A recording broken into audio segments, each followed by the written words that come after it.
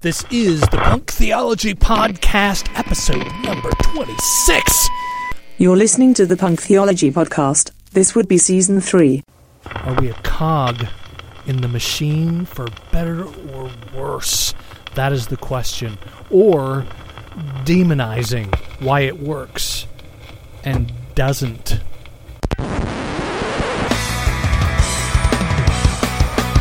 Hey, punktheology.net is the website for this here excursion into punkness. Punktheology.net, check it out. Become a patron, patreon.com/punktheology. Or, again, on the website, punktheology.net. There's also an Easter egg on the punktheology.net.com.org website. At the bottom of the Punk Theology page somewhere, you can see exactly how many listeners are listening to this show. And we would love to have you on board as a co-producer. Mention your name, give you credit on the show as a co-producer like our friend Carlton. So this show takes a minute to get going, I'll be honest. But we do touch on a very cool philosophical thread. It takes us a little while to get there. Bear with us. This was a good conversation. Place standby. Please stop. It's okay. You tried. So we just crashed. Reboot the show! We gotta reboot the show. Throw that shit away. Yeah, let's start over. No, here we go. To unpack the topic for tonight. So, I, your host, Russ Shaw, is 52 years old, doing a career change, which is kind of weird. So, got hired as a mechanic. Well, I haven't been hired yet, but I went through the interview. They were ready to hire me back in April, and then COVID happened. So I get a call on Friday, and they're like, hey, you still looking for a job? It's like, not only am I looking for a job, you guys said you were going to hire me, so I've been kind of waiting for you to call me back. So yeah, man, I'm ready to go back to work. As a matter of fact, I bought a toolbox. And I talked to the guy down there, the supervisor. It wasn't the supervisor who called, it was somebody in HR. And I said, you guys are going to hire me, right? Because I'm about ready to pull the trigger on a toolbox that costs, over almost $300. He's like, yeah, man, you're the first person I call when we're hiring again. And I'm like, okay, cool. So yeah, she calls Friday, and it's a big corporate conglomerate thing, which kind of makes me nervous. But at the same time, I get some training. That'll be nice. Mm-hmm. Will they send you to school? I think so. They're going to get me ASE certified, hopefully for free. I'm not sure if that's going to cost me anything. But they didn't make that clear. But anyway, so I'm excited. I've been working on cars since I was 14, and it'd be an interesting career change. But it had me thinking about a lot of stuff going on politically. Some of the stuff we talked about in the last show a little bit. But this idea that the big bad thing is out, that capitalism is bad or socialism is bad. Now it's Marxism. Like, people on Facebook who used to be afraid of socialism are now attacking Marxism because it's Mark Stream. Well, I think it's because we're already kind of socialist. Like, the government's cutting checks, man. $600 a week. Now it's in limbo, which is weird.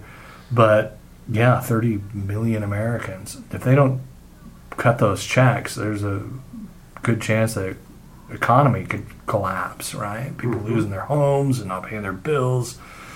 But my point is, I've been a guy who's sort of been not happy with my life, going through life. Like, I've got to fight. I didn't go to college. I didn't even finish high school. I just lied about that shit. Every time, I filled out an application, lied about high school. So I've had jobs, but for most of my career, to use that word, I've been self-employed. And the reason being is because I don't trust the man, right? So there's the man thing out there. But do we need... So here's my question. So I'll throw out this question to you guys. Do we kind of need that? Like, just to stay disenfranchised with our current state? Need what? Don't we need an enemy? We need something to shit on. We need capitalism to be mad at. We need Marxism to be mad at. Socialism. We need an ism of some kind to blame. I think the others all in. I mean, politicians and kings and shit have known that for forever. Is if you don't have an other, people start to eat themselves. You think? Yeah. What's that? There's an Arab phrase.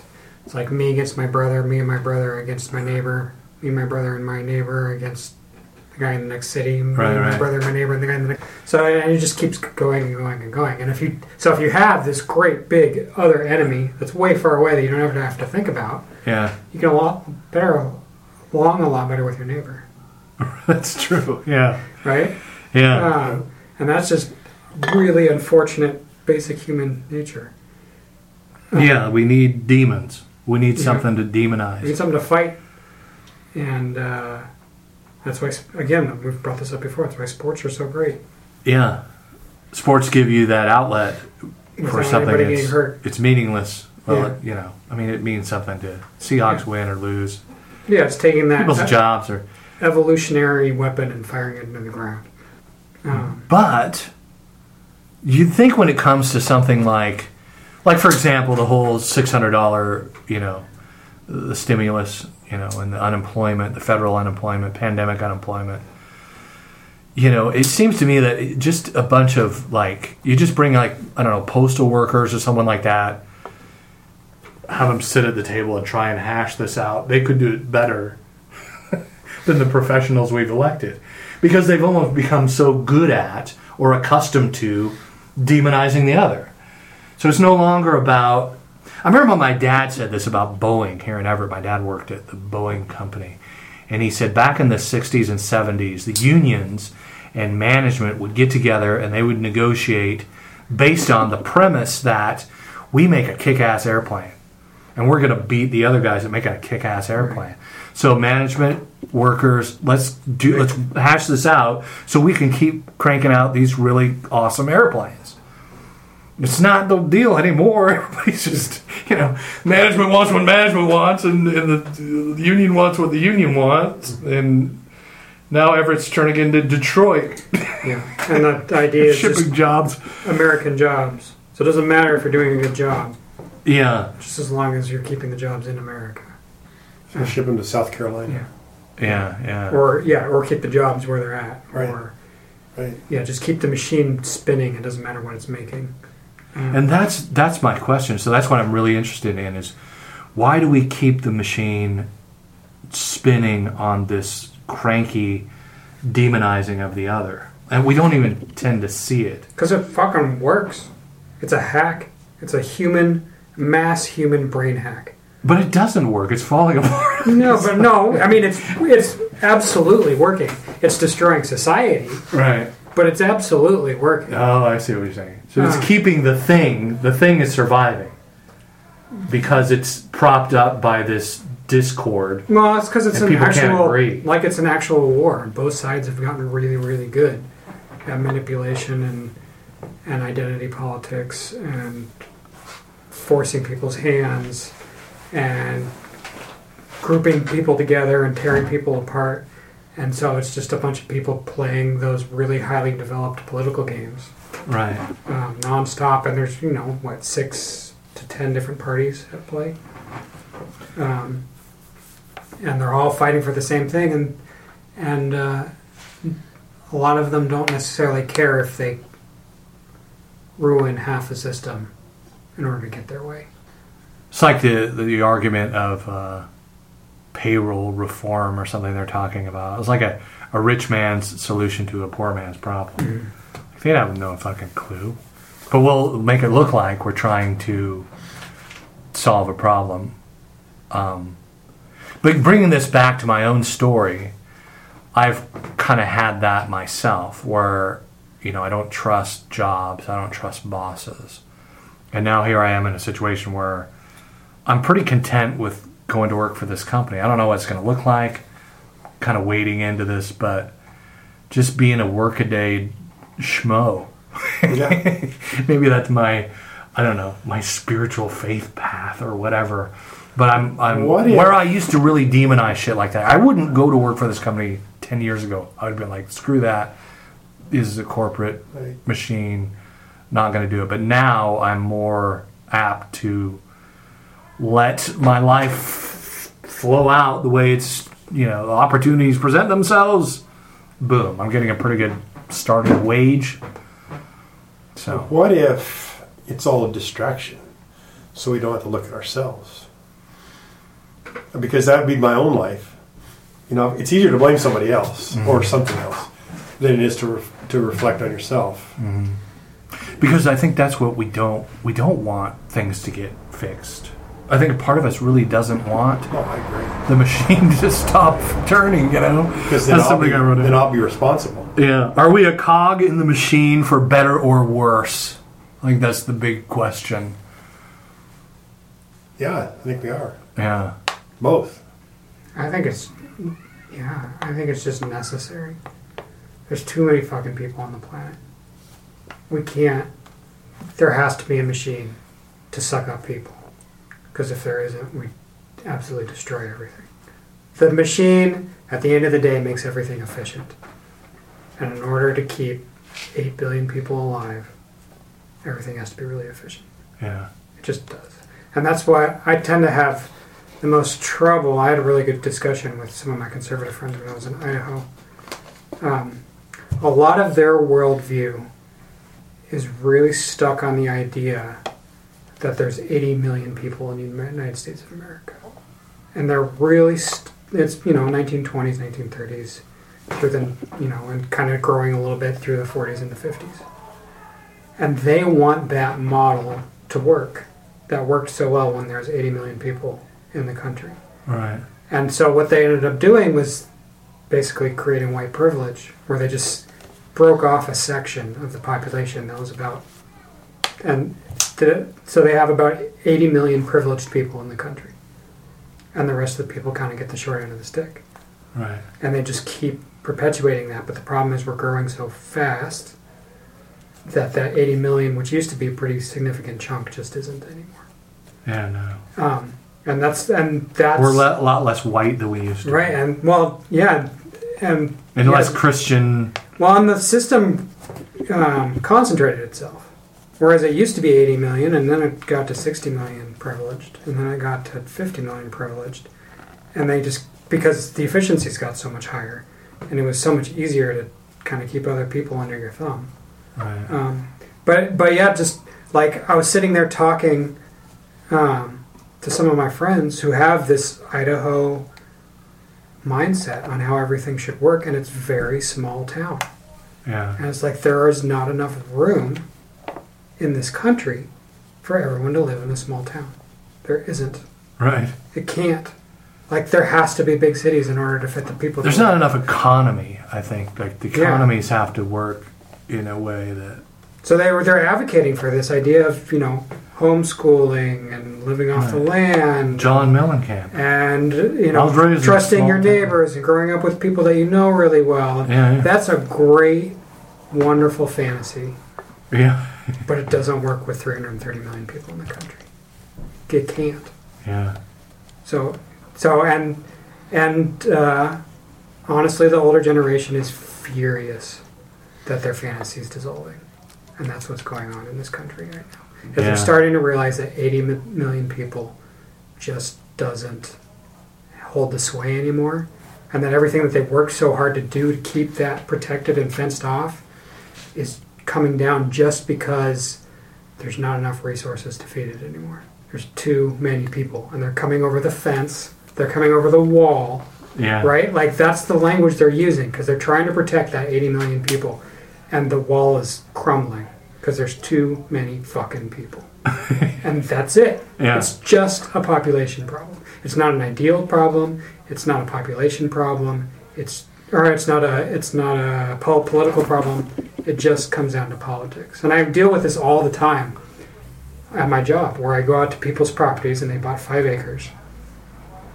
And it's 5 acres of really nice, pristine forest. And they want to cut the whole thing down and turn it into a horse ranch. And the law won't let them do that. Right. And they get this is my fucking property. I'm an American. I'm going to do what I want. Yeah, but if you do that, there will be no more forest anywhere.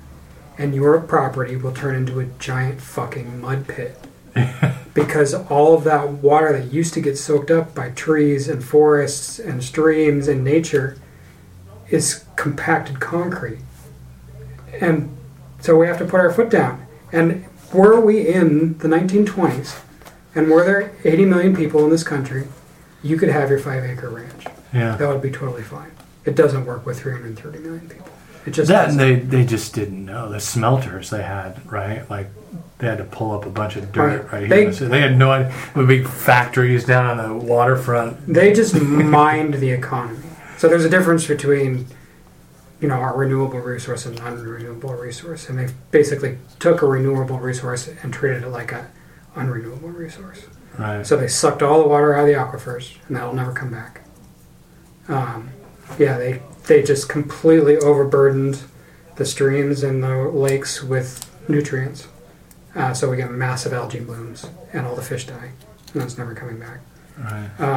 And they cut down trees that were 300-400 years old that have a massive effect on how the soil health behaves and how water behaves when it comes out of the sky, our ability to absorb things like pollution, like all that stuff is really, really complicated and really nuanced. And if you just plow the whole thing under and cover it in concrete, and you do that for long enough, you don't have it anymore.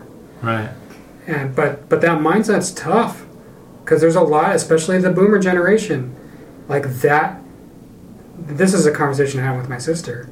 A lot of the boomers define the American dream as, I get to do what I want, and I don't have to worry about how it affects other people. That is their definition of what the American dream is. And that works okay with 80 million people in the country. Yeah. I think you get farther out, you get... Well, if I had 5 acres, I'd like to keep it exactly as it is. I wouldn't... You'd be shocked at what these people want to do. God, They come up from California. Yeah. And they want to clear the entire thing, strip it down to hardpan. Too many trees. Bring in 13 horses, and cover a third of the property in concrete. And they're mad as hell that people won't let them do that. Thank God they don't let people Yeah, do exactly. that. And then I see the people that are actually trying to do it well, and they're furious because the regulations are so bad. It's like, it's not the state's fault that those regulations are there. It's these fucking assholes who have to be absolutely throttled and choked, or they will destroy everything. Yeah. And that's what the rules are there for. And it sucks that you don't get to do things the way that you want to do them. And you're right, you are trying to do it the right way. But you still have to go through all the hoops. Because if you don't go through the hoops, this other guy will pretend he's doing it the right way. And the minute someone's back's turned, he'll clear the whole fucking land. Well, that's one of the issues in Montana, is the people that have grown up in Montana are furious the out-of-state money's coming in and doing that very same thing. Just clear cutting. And you can go hours in Montana and not see a house. Right. All right. But again, they just reached 1 million and they're furious because it's just exploding. Yeah, Montana's really the last continental 48 place where you can do that much. At least with that type of forest. Like, there's North and South Dakota, but it's fucking scrubland. Yeah. Like, it's not real. But yeah, and Idaho used to be. Not so much anymore. There's still sections that are pretty pristine. A lot of desert, like Eastern Washington, right? In what? In Idaho? No, North Idaho is kind of what I'm talking about. North Idaho is very similar to western Montana. And it's kind of it's a fucking paradise up there. It's a white paradise. Yeah. And it's the last white paradise in America. There's still Alaska, and Alaska's tough. Yeah, Alaska's fucking cold. Yeah. So yeah, it's really that last. So is it a question of being teachable? I think that's part of this conversation. Maybe that idea that we need an enemy, that if we knew, it's kind of like we did that, you and your guy that works in engineering, kind of engineering that you do. I really like that conversation because you were talking about laws. Right. Like there's a reason. This is like really, really old law. Right. The guy builds a castle upstream and fucks the guy downstream. Wars happen. Right. This is. Well, I mean, it really comes down to farmers. Yeah, and all that food. shit started with water right farmers. Yeah. Because some fucking asshole farmer diverted the entire river onto his property, and then didn't leave any for the downstream guy, and people died. Yeah. Like people fucking killed each other over that shit. And and that's really old. That's thousands of years old issue. Yeah. And so a lot of our laws, in terms of land use rights, come out of that basic idea. Right. And if whether it's the guy at the grocery store who doesn't want to wear a mask, or it's the guy who buys the acreage and is mad at you because he can't chop all the trees down and do exactly what he wants, I think that where I'm meshing with this is that part of me that probably did a lot of damage to my own career. I was a pizza guy for 25 years because I just wouldn't get into something and stick with it. And based on common sense or just self-hatred, I didn't trust myself or know whether I could learn the things or be educated or be teachable. I guess that's where I'm meshing with this. I think about in recovery. I read a book by C.S. Lewis, and C.S. Lewis had this red lizard analogy, where this red lizard sort of represents the addiction, right? And the red lizard, the guy's. So the story is a little story time by Russ today. Maybe this all make sense. So, he's in this kind of limbo in between heaven and hell, and he's got this red lizard on his shoulder, and he's walking through this forest, and he meets this angel. And the red lizard is dug into his shoulder. It's got its claws dug into its shoulder, and it's whispering all these shitty things into his ear all the time. It's just telling him all sorts of horrible things about himself, telling him dirty stories, putting him down. And so he comes upon this angel, and the angel says, "Hey, I can get rid of that red lizard for you, just so you know." And the guy's like, "Oh, that would be great. I'd love to get rid of the red lizard because I hate this thing. It bothers me. It's doing this, constantly putting me down and making me feel like shit about myself." And so he says, "Yeah, go ahead and do it. Remove the red lizard. Kill it. Do it." And so the angel turns out this big ball of fire, and it reaches out with its hand towards the red lizard. And the guy's standing there going, "Whoa, wait! Like this is gonna hurt. This is gonna be fucking painful, right?" And the angel pulls back, and then the red lizard starts to plead for its life. Like he sees this coming and says, "He can do it. This angel can kill me." And then he says, "Then what are you going to do? Then who are you going to be friends with? Then who's going to be your companion in life? Hey, I'll be better. I won't be so bad. I'll pull back a little bit. I'll be a little better." That theme is also in Voyage of the Dawn Treader in the Chronicles of Narnia. Eustace is a dragon, and the same thing as the scales, and can't get close. And then Aslan is the only one that is able to remove the scales and the claws. Yeah. And he's sitting there trying to scrape it off. Yeah, he's just not doing anything. No. He's just a ragged mess. Yeah. And I think that's the blindness I think that I've been meshing with and really kind of being excited about this job and seeing where things go, and pulling back the feels of wanting to shit on it, because that's sort of like that red lizard part of me, or the part of me with the scales that I don't learn good. I'm dyslexic and whatnot. ADHD, I'm easily distracted. But, I don't think that story is about addiction. I think it's more about being content with who you are, where you're at in time. being content behind the mask, Yeah. behind the front. Yeah, because we don't even see it. We don't even see that we're battling against the world constantly. The people that don't wear their mask, the people that don't want to, like, they don't even know a lot of times why. It just seems to be this kind of energy that's coming out, like I need to scapegoat something so that I can feel better in this skin. Because beyond so I don't that, have to feel in the skin. Yeah, because beyond that, who am I? Yeah. Yeah. That's what if I had to feel, that's painful. Yes, exactly. And that's kind of where I am right now in my own journey, is I'm just asking those questions.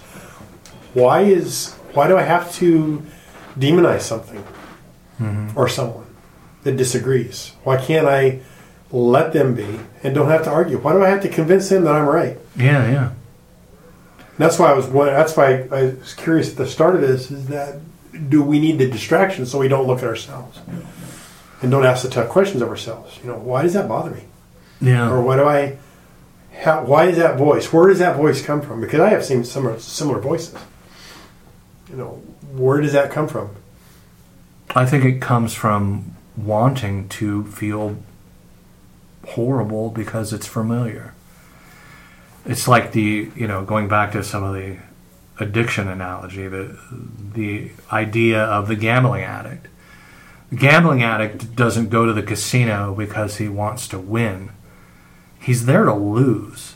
That's what keeps pulling him back to the casino. Yeah, he's they've gonna done some really interesting scientific tests. Yeah, you see, it's the losing that's more addictive than the winning. Was that is that our friend in Lake Stevens? Would that be his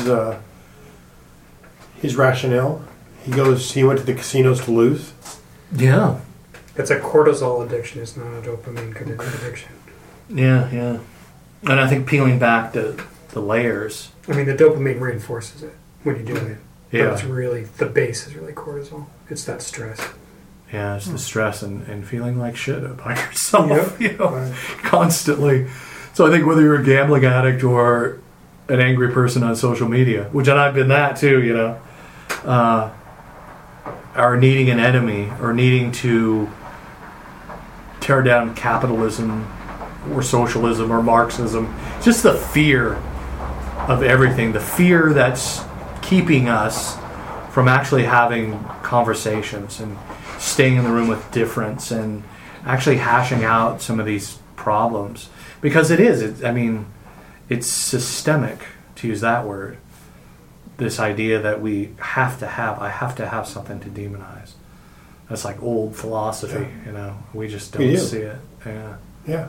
But the cities, Seattle's an interesting social experiment just in the last 15 years with all these big companies moving into the city. You used to have like factories that would be like here in Everett or around, and then people would move up to here to work in a factory. And now you have these, Amazon and Facebook and Google. Google sets up shop right. They're all right in the city of Seattle. And now you got these multi-billion-dollar buildings with boards over them, because of the fact that we're not doing this right? Like we're not able to be humans and live in this world without some kind of, I gotta demonize it. I gotta demonize somebody. I'm looking for an enemy. It's just such a fucked up part of the human condition. And I think that happens internally if you don't have an enemy. And you start eating yourself, especially if you're not a... But isn't that where faith comes from? I think that's where Eating religious yourself? faith. Not just religion, because I think religions are also another way to unpack that. I don't understand where you're going. So, for me, you could say the opposite of fear is faith. Okay. But it's also the opposite of demonizing and systematizing. I've said that's where John and I would argue about the opposite of religion is faith. Faith is it's a faith construct of religion. You could say that, but then that construct becomes a system in and of itself. And people fight wars, and the bloodiest, awfulest wars in this world have been fought over fucking religion. Because there's no faith in being able to sit in our differences. You talk about that 80%, the white people. Is that faith? I mean, faith is in there. Is that trust? What is that? Yeah, it's somewhere in there. I know what you're talking about. What is that? There's like a God spirit thing. You have to both give up and embrace to have someone tell you something that scares the fuck out of your identity and see them as a human that you want to connect with. Yeah. Or even live with, or even open up. So what do you have to give up and what do you have to embrace in order to make that work? Is that faith? Is it? Yeah, I think so. I think it's probably in there. Steve, what do you think? Yeah. Would you call that faith? Yeah, I think you would believing believing something that you can't see. So you can't see that there's good there, but you believe that there is.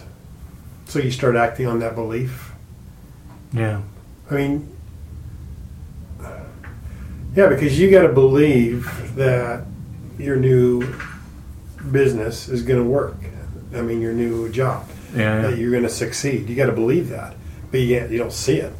Yeah, I don't see it, and I don't know if it's going to work. I know. So is that faith? Yeah, and I think it's faith that I can go into this situation without a crooked eye or dismantling distrust. I found it's been a lot easier the more trust I have in myself. The kind of more secure I am as a person, the less I'm threatened and my insecurities aren't triggered and I'm not extrapolating and wondering how this is going to ruin my life and worry about how it looks that I'm even hanging out with a person like this. Right. If I'm a lot more stable and comfortable with myself, and I've been thinking about this as I've kind of started engaging with new people, how valuable it is to have people like you who are really good friends, because I can extend myself, and if the whole thing gets fucked, it's okay. Like, I don't need more friends, right? Yeah. Like that feeling of like, I've got a really good group of friends, I've got a really great wife who's got my back, and if this doesn't work out, it's okay. Yeah. And so being able to stay in the room just lowers the stake enough that I can take it or leave it. There's no implications, there's no extrapolation that has to happen. It's okay that you and I don't agree with this at all, and probably never will, because I don't have that much writing on it. Right. So is belief a choice? Yeah, I think that belief is one of those things that's the language of belief. We could spend a couple hours on that. Yes. But belief is what you choose to believe. What I believe today, what I might believe tomorrow could be very different. Like, we just don't know what's going on. It's like the old Buddhist question of, is breathing a choice? Mm-hmm. Yeah. Like, you're not thinking about it, but you're doing it. But you can choose to breathe if you want to. You can choose to stop breathing if you want to. So it's both a choice and it's not a choice. I think belief is probably the same way. In that if you just kind of let it be and don't think about it, it still rides out. And it still does what it's doing. But you can also dive into it and fuck with it a little bit. Control it. Yeah, breathing is the one constant, like meditation taught me that. Your body is going to breathe. It's always breathing. If it doesn't, you die. So, and that's kind of the frustrating thing about belief, too, is a lot of people think it would be nice to have absolute control of your belief. But people don't. Yeah. And when they stop thinking about it and stop, so you can change the way you breathe. You can change the pace. You can change how deep. You can change all kinds of variables. But when you stop thinking about it, it kind of falls back to its base level. And you're just going to breathe the way that you've always breathed. And I think belief is kind of the same way, where you can move it and you can change it and you can shift it. But there's some resetting and falling back into a natural state, I think, that happens if you stop thinking about it and stop working on it. Yeah, because if you believe you're going to get hurt, you choose to believe you're going to get hurt. That's going to affect your actions. Right. And even are you choosing to believe you're going to get hurt, or are you just afraid that you're going to get hurt? Like, where is it shift from belief to faith? Yeah. Or to fear? Yeah. Like, and where do those mingle? And there's a really broad zone right in the middle where that's all mixed up and you can't separate the two. So you go swing around back to the topic then. If you believe that difference is wrong, and that I believe I've got to have something to fight against, then that dictates behavior.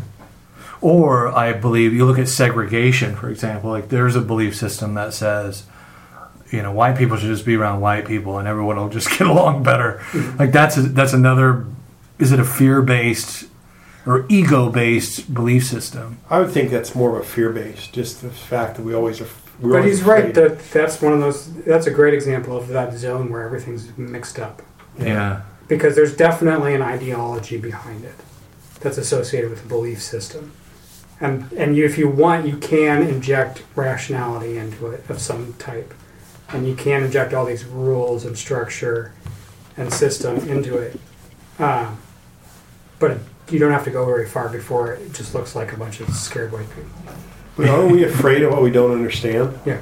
Yeah, exactly. That's what fear is. Right? Yeah. Try to protect ourselves from things that we don't have control over and that we don't fully have a grasp on. Right. Yeah. And we don't want to venture in. Right. Because we might get hurt. Yeah. Exactly. That's where I get really interested in the spiritual aspect of this conversation. And this is a show that's it's in the genre of spirituality, religion. What is the ego, and what is that thing in us that relents, that says, is it always just some biological, chemical thing, or is there something beyond, spiritually, or something that brings us into this place of... There's a really interesting book series that I read, and he splits things off into 3 actual worlds that exist, and one is... So fiction? Yeah, it's fiction. Yeah. But one is physical, and one is mental, and one is spiritual.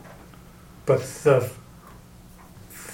key to the spiritual world is that it's completely ethereal and intangible. But it definitely exists. Uh-huh. But you cannot visit it, you cannot see it, you cannot taste it. And the minute you can either see it or taste it, it's either mental or physical. It's no longer spiritual. Right. And those are the terms that I tend to think of spiritual in sometimes. It's so thin. Yeah. Star Wars kind of did a good job of the Force, right? Like there's a good explanation of that energy that's out there. And so, and shit happens that triggers some part of your brain that just screams this is spiritual. Yeah.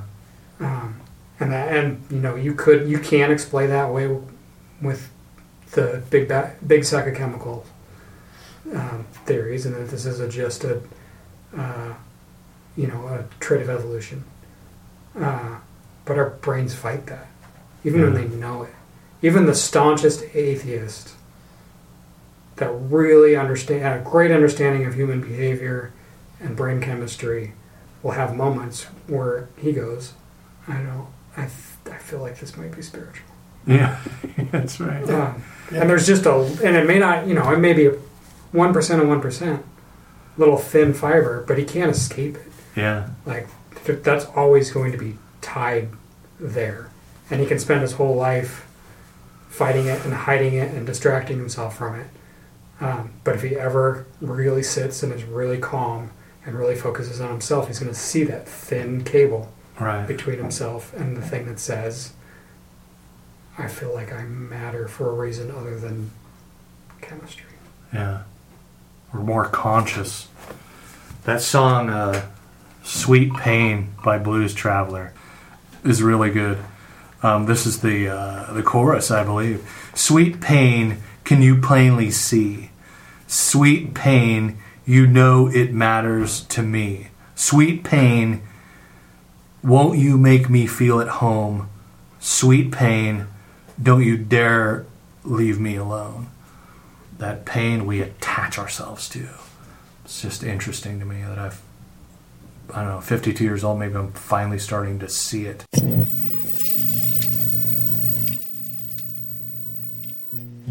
If this had been an actual emergency, the attention signal you've just heard would have been followed by official information, news, or instructions. This has been an audio production of punktheology.net. The podcast with a comedic, encouragingly troublesome, rebellious, burlesque artistry exploring what people really, actually believe. The podcast where we divulge and ask, how does one define meaning, beauty and truth, without coming off as a judgmental asshole? And we have a Patreon page. Because we are not interested in sponsors from large corporations. Or for that matter, small ones, who are worried about their quote, reputation, end quote. Would you consider becoming a patron sinner, saint? A PT co-producer?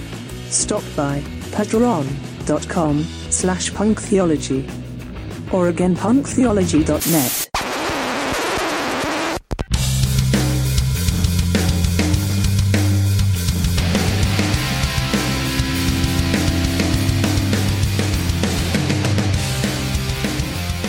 Big thanks to Silent Partner Music and Huma for the copyright-free punk bumps. And Carlton, our so far, only but hugely appreciated, monthly listener co-producer.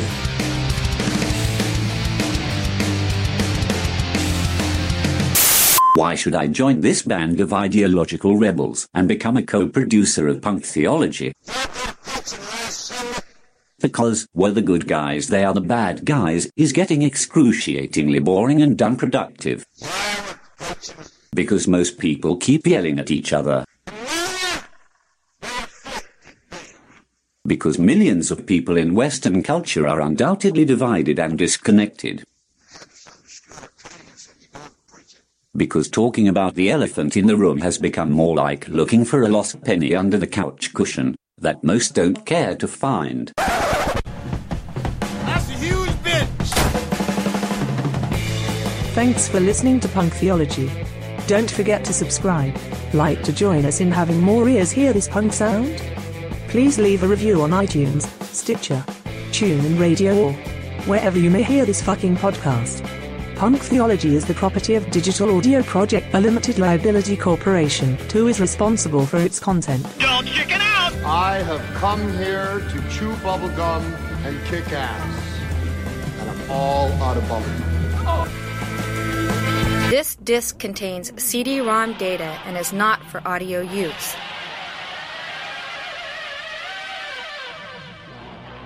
Please press stop on your disc player now.